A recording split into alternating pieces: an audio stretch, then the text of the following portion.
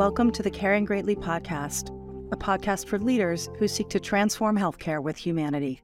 Dr. Cynda Rushton is a professor of clinical ethics at the Johns Hopkins Berman Institute of Bioethics and School of Nursing, and co-chairs Johns Hopkins Hospital's Ethics Committee and Consultation Service. In 2016, she co-led a national collaborative State of the Science initiative, transforming moral distress into moral resilience in nursing, and co-chaired the American Nurses Association's Professional Issues Panel that created a call to action exploring moral resilience toward a culture of ethical practice. She was a member of the National Academies of Medicine, Science and Engineering Committee that produced the report Taking Action Against Clinician Burnout, a systems approach to professional well-being. She is a member of the American Nurses Association Center for Ethics and Human Rights Ethics Advisory Board and American Nurse Foundation Wellbeing Initiative Advisory Board. She's the editor and author of Moral Resilience, Transforming Moral Suffering in Healthcare. Dr. Rushton is a Hastings Center Fellow and chair of the Hastings Center Fellows Council and a fellow at the American Academy of Nursing. In this episode, Dr. Rushton and I talk about the concept of values discordance and what happens when a person perceives that their personal or professional values are out of alignment with their organization's values.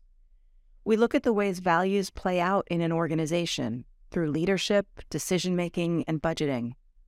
We dig into the link between values and moral injury and how ethics considerations need to be a central component of leaders' well-being and leadership strategies. And Dr. Rushton lays out a structure for how leaders can safeguard ethics and values through leadership and safety infrastructure to support expectations and accountability, practice integration, continuous improvement, and competency building. Dr. Cynda Rushton is a leader who cares greatly.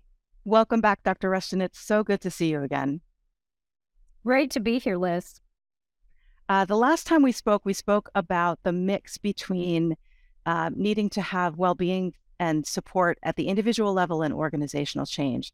And we didn't delve into ethics and values and the sort of broader context for that well-being. And I'm excited to dig in today because you and I have had a lot of conversations about this, and it gets into some really interesting ground. And where I want to start today is a study you shared with me that was recently released looking at values concordance and clinician well-being. Can you summarize that study?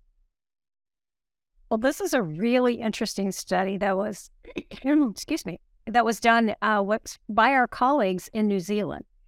And what they looked at was how values discordance, that gap between what we profess and what we actually do, how it impacted some key outcomes.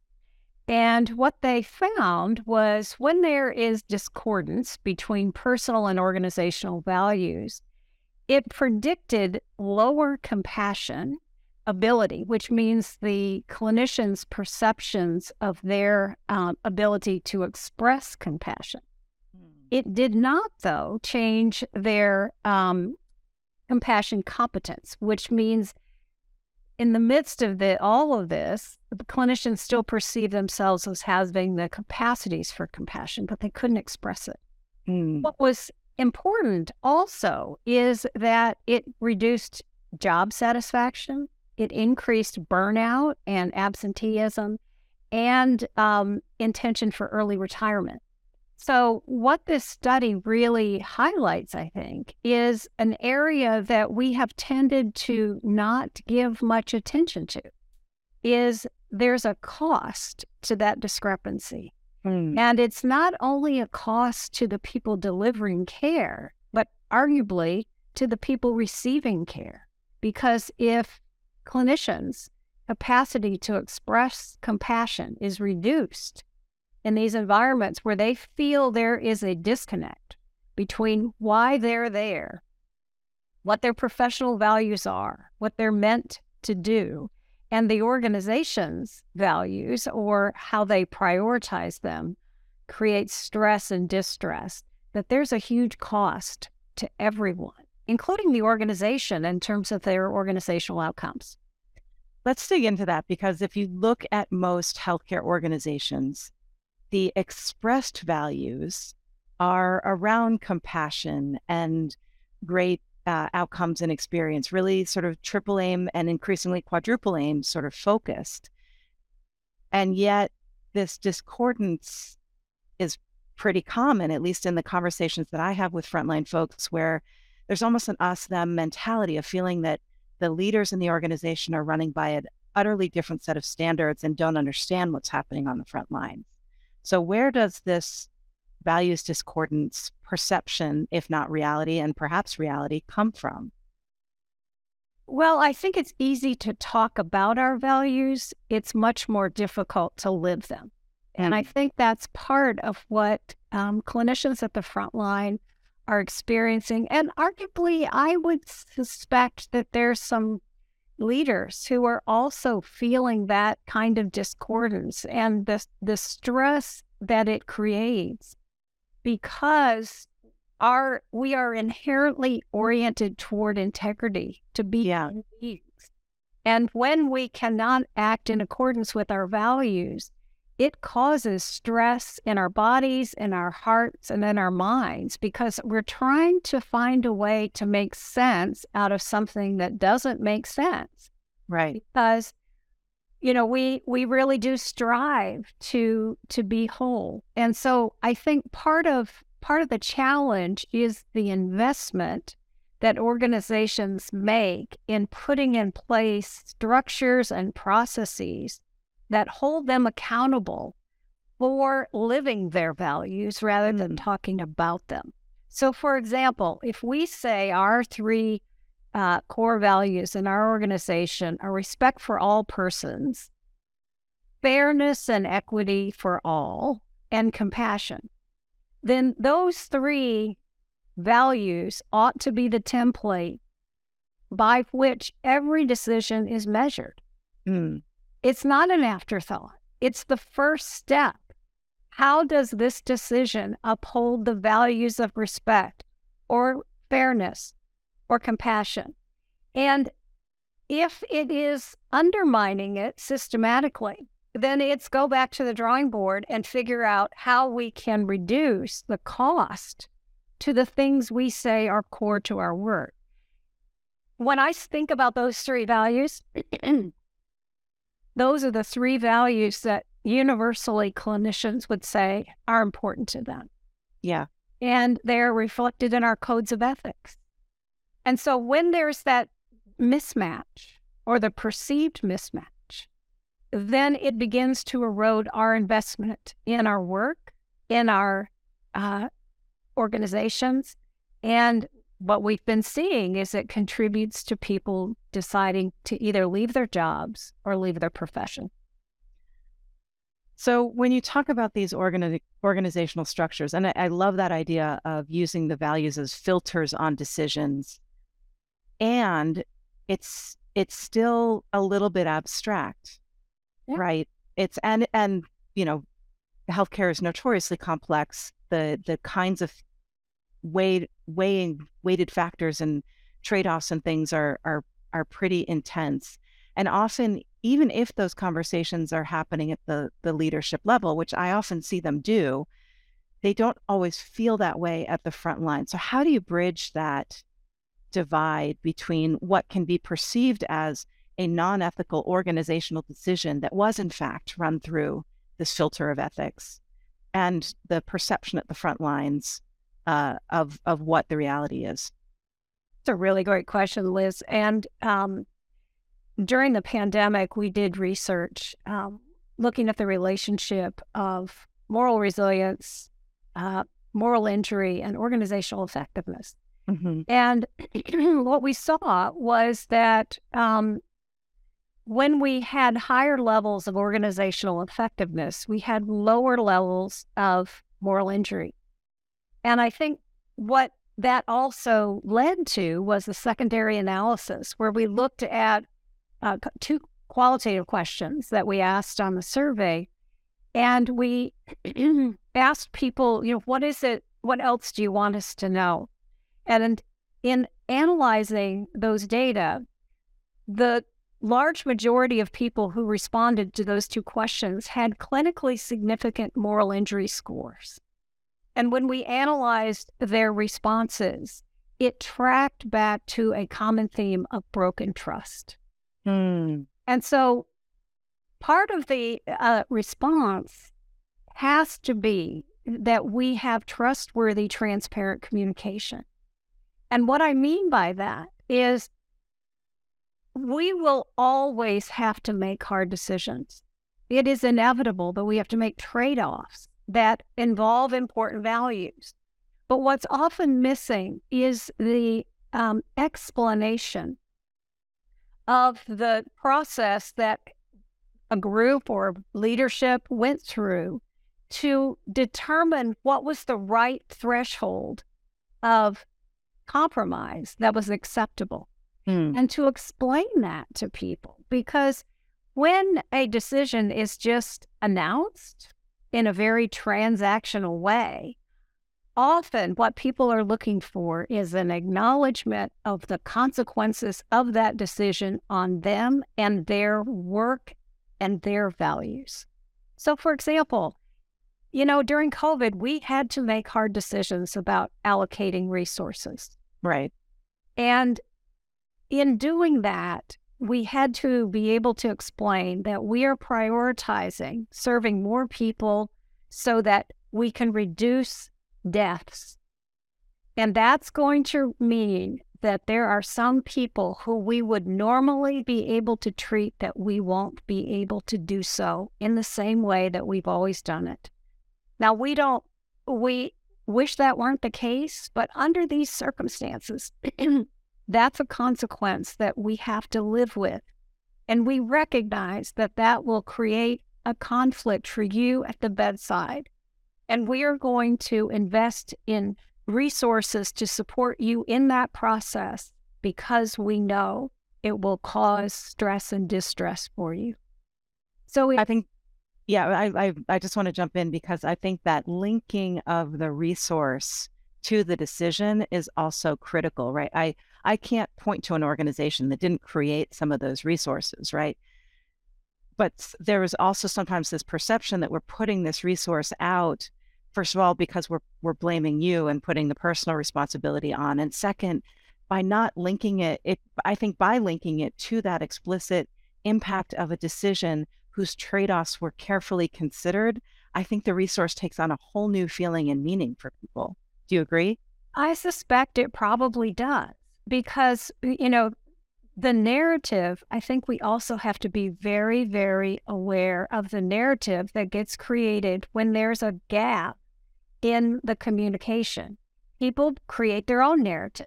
Right. And the narrative that got created is this is just a Band-Aid to make us all feel better for a really bad decision. Right. And in fact, what we saw is organizations really tried to intensify many of those resources. The reality is that the environment was so stretched that many people couldn't take advantage of some of the things that were created. So yes, that leads to another piece of how we actually live these values by involving the people affected by the decisions in the process and in the solutions that will help mitigate the negative consequences. Delve into that a little bit more, because what I'm hearing is sort of shared governance and co-creation. That's where I'm assuming you're going to, but often those are talked about more for efficiency and stickiness of change and not necessarily through the ethics frame. So I'm curious not only how you co-create with people on the ethics front, making it safe for them to speak up about those, but then how you create, I'm not sure how to ask this, how you even create the accountability to stand with that, to not dismiss. I've been in a lot of co-creation processes where certain things were just left off the table, where the staff said, what we need in order for this to feel safe is more people. I said, well, we can't have more people, so what else can we do? Right? Like, and in an ethics framework, that would shut me down. How do you do that in a safe way? Well, I think part of it is there has to be a commitment to ask the hard questions. And just like we have adopted in many organizations, what's the next thing that's going to harm a patient? We need to include in our dashboard a question about what's the next thing that will erode our values in this organization. And to have a monitoring process where the dashboard includes those kinds of questions and the allocation of a portion of the budget to develop and maintain a robust ethics infrastructure where you're actually monitoring and detecting the patterns in the organization that actually are eroding those values. So it's being intentional in the same way that we have been intentional with other things like safety and just culture and high reliability organizations. These are all related concepts, right, that include this values piece, but often we struggle with how to make that operational. And I think it's stepping back and using that frame of how are we living our values as an accountability expectation for everybody in the organization to be able to raise those questions of help me understand how we are actually upholding this value of respect for the dignity of all people when we have certain people in this organization who have salaries that don't allow them to even pay their basic. right. So we have to also challenge our sacred cows. And that means that we've got to be willing to be uncomfortable, and denial of these value conflicts is not a sustainable strategy any longer. It is something that has to be addressed now in this current healthcare environment. Yeah, I think when we're seeing so many people leave and so much, I know you've been studying things like moral injury and ethics for a long time, well before the pandemic. And it feels like the pandemic has sort of risen it to the top, both by amplifying the constraints in the environment and some of those decisions, and also putting people in places where the trade-offs were more real and apparent, right, and immediate. And I'm curious if you're seeing. I'm hearing more of this in the abstract, but I'm not necessarily seeing this changes in organizational structure that would make this happen.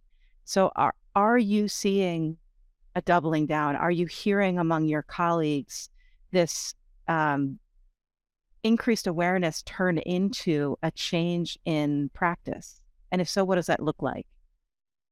Well, I think, like many things, there are islands of excellence, but I don't think there's been widespread adoption of a new way of thinking.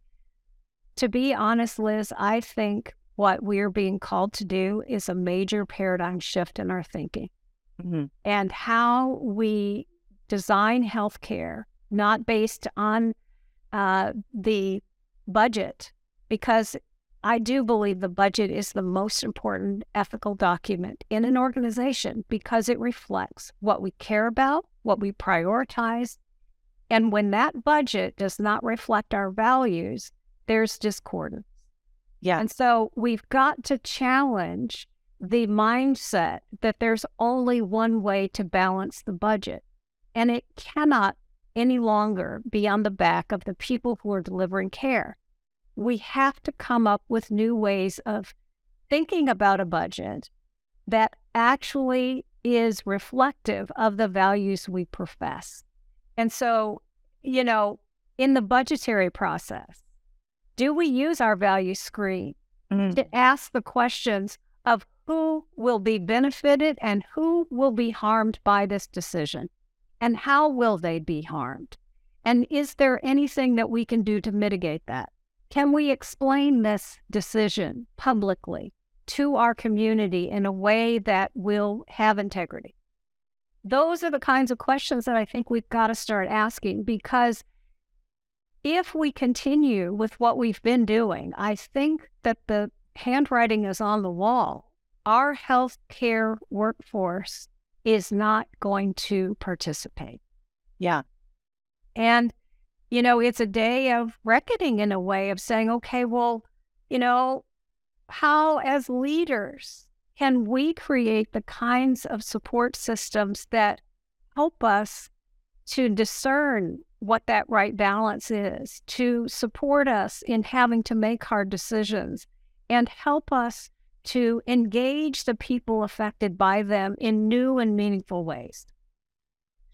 Are there forums where these discussions are taking place among leaders? I'm thinking about, I know you're working with IHI right now. I think, for this transformation to happen, it almost needs to happen kind of universally. You mentioned pockets of excellence, and maybe that will lead to a filtering out, right? Where talent and compassionate clinicians go and they can thrive. And so those are the organizations that succeed. But there's a geographic component also where, not everybody can pick up and move. Not everybody can have that kind of job shift. So where are you seeing the places where leaders can find support for this kind of change? Because anytime you're pushing against the status quo, it's challenging. You've got to get your board on board. You've got to get your teams on board. You have to have leaders that are on board. You have to maybe change structures of how people are held accountable and compensated. Where are you seeing support for this?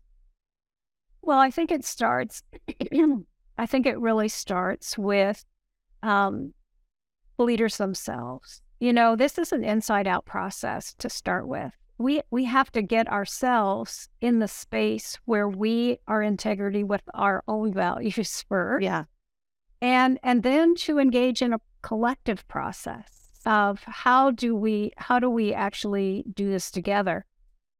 I think that the program that we are starting this week, Leadership for Well-Being in Healthcare Organizations, is a start, because what it does is it begins to connect the values as the foundation with the mechanisms and the processes of improvement in a way that keeps values at the center. And, it's going to be interesting to see what happens differently in this framing with values. Has always been part of the IHI framework, but we're going to dig a little deeper into that. We're going to have people actually reflect on their own values, their professional values, and the organization's professed values to try to detect where are their discrepancies. And where might there be opportunities to address those discrepancies as you begin to roll out a well-being agenda? And I think that, we got to start somewhere. And I'm always a fan of, what is your sphere of influence? Right. We tend to think, and I think this is also part of why there's the us and them kind of thinking, is if you're a person at the front line, you're often thinking, well, there's nothing I can do to change anything. Right. And if you're the leader, you're feeling the responsibility of having to change everything. Right. And to know the answers, which, we're going to discover them as we move through this process. So what I'm hoping we can create is really a fully engaged process where everybody sees themselves as part of the solution and as part of the future. To think about what is it that clinicians at the front line can do, not to tolerate unethical or value discordant situations, but rather to enable them to restore their agency so they can choose how they want to respond, how they can see the opportunities that are in front of them and how they practice themselves, and how they are able then to be part of a voice in their organization that is not blamed and shamed and discounted, but listened to and acted on. so that they feel they have a voice. Now, on the other end of that, I think leaders need support to listen in a wholehearted, mindful way instead of feeling the need to fix whatever problem has been brought to them, but to actually hold whatever it is people need to share and to use it as an opportunity for greater inquiry. Underneath that concern, like staffing, what's really at stake? I think what's really at stake in the staffing discussion is this discordance between how we are trained and are committed to practice and the way we are actually practicing. And when we can say that out loud, it's a different kind of conversation than numbers. Right. Because all we're talking about now is numbers. Right. And so shifting that narrative and the conversation is a really important leverage point for change. And it's, in a way, simple, but it's not easy to do. No, but I'm picturing the difference in we just need more people to a discussion that says in order to practice in a certain way, this is what needs to happen, which opens the door to multiple solutions, some of which might mean different people or shifting of responsibilities within teams that exist or those sorts of things. It's a fundamentally less antagonistic conversation centered around those values. It's not personal. It's not, I need this and you won't give it to me and you're asking for that and I don't have the capacity to give it to you, because leaders function under constraints as well. So I really appreciate that. As we come to a close here, we've covered so much ground. I want to give you a chance to sort of structure things for people. If you think about the key areas, if we're moving into this new paradigm, starting with that self-reflection of personal values, professional values, organizational values, and moving into building organizational competency and capacity, what are the areas that leaders should be focusing on? Well, I think, part of this is how we create expectations. That's part of building trust and accountability. And so it's putting in place, the commitment to actually shift to a values-based framework in all stakeholders. So board of trustees, C-suite, all the way to the person that, you meet when you come in the front door. Right. And really having a monitoring process, just like you do for safety events, but having a monitoring process where we can detect where these value compromises are happening and the discordance that it produces.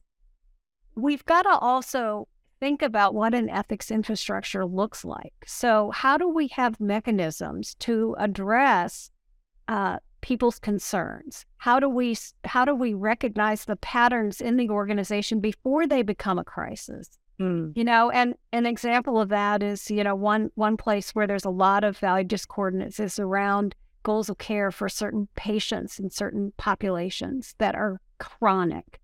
So having a way to make it possible to recognize those and paying attention to and being vigilant about a system where we can report these concerns in a safe and respectful and responsive manner.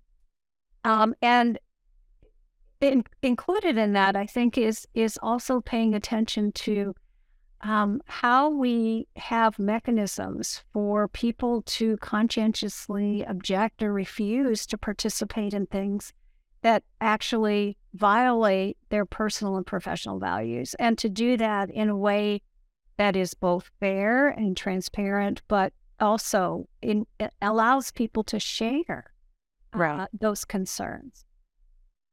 I think another piece, Liz, is to model, our improvement and prevention strategies that we've learned from safety, the just culture frameworks, the high reliability organizations, so that we truly are co-creating system change into that process, and to have more resources for clinicians who are dealing with these issues to address them.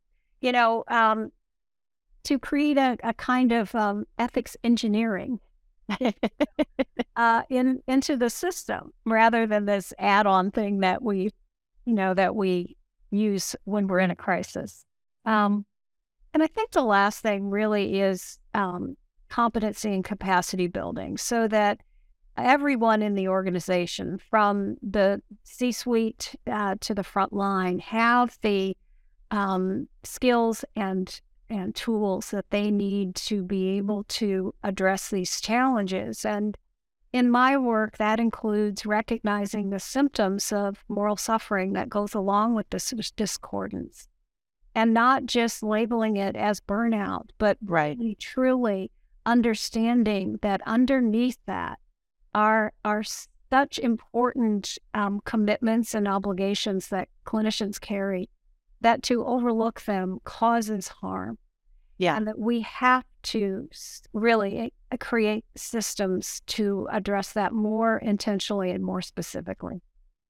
I think that is a very powerful and comprehensive set of things that people can focus on. And what I like best about it is it's not necessarily fundamentally new infrastructure. There's definitely some new pieces in there, right? Having the ability to consult, having structured mechanisms to conscientiously object, but a lot of it fits in the safety frameworks and cultures that organizations have been building around patient safety. It just opens that frame to also include team member safety and well-being, including that ethical potential for moral injury and ethical quandary that, as you said, is in some ways unavoidable. I mean, there are pieces that we can put in place that make sure that we're not intentionally or callously putting people into those situations. But clinical care is hard. Clinical decision-making is hard. So if we don't have this as the foundation for the core organizational things, it becomes almost inevitable that it's going to erupt at the front line and cause this kind of crisis that we're seeing today. So I really appreciate your thinking on this. You know, Liz, it's interesting. You know, as we've thought about safety, we've often thought about it, physical safety, psychological safety, and I would like to add moral safety to that. The dignitary harms to our patients when we cannot provide care that is respectful and compassionate is a harm. And that ought to be on our dashboard. It also ought to include the harms, the dignitary moral harms to the clinicians who are dedicated to providing care. And I think that addition to our framework would begin to help us to recognize that these kinds of what I would call moral residue are costly to every single person in the organization, and that it's worth the investment, because I do believe that when we practice in alignment with our values, the finances will follow.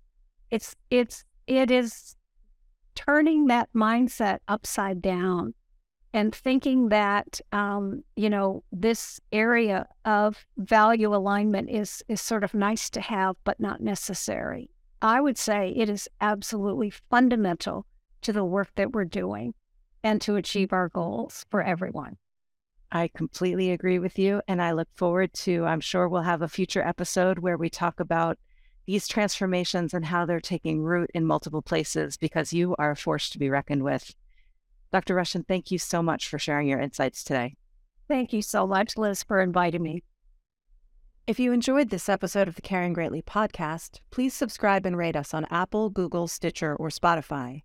For links related to Dr. Rushton's episode, please visit vocera.com/podcast and click on her episode. The views and opinions expressed in this podcast are those of the speakers and do not necessarily reflect the views or positions of Vocera, now part of Stryker. This is Liz Boehm, Executive Strategist at Stryker and host of the Caring Greatly podcast. Thank you for caring greatly.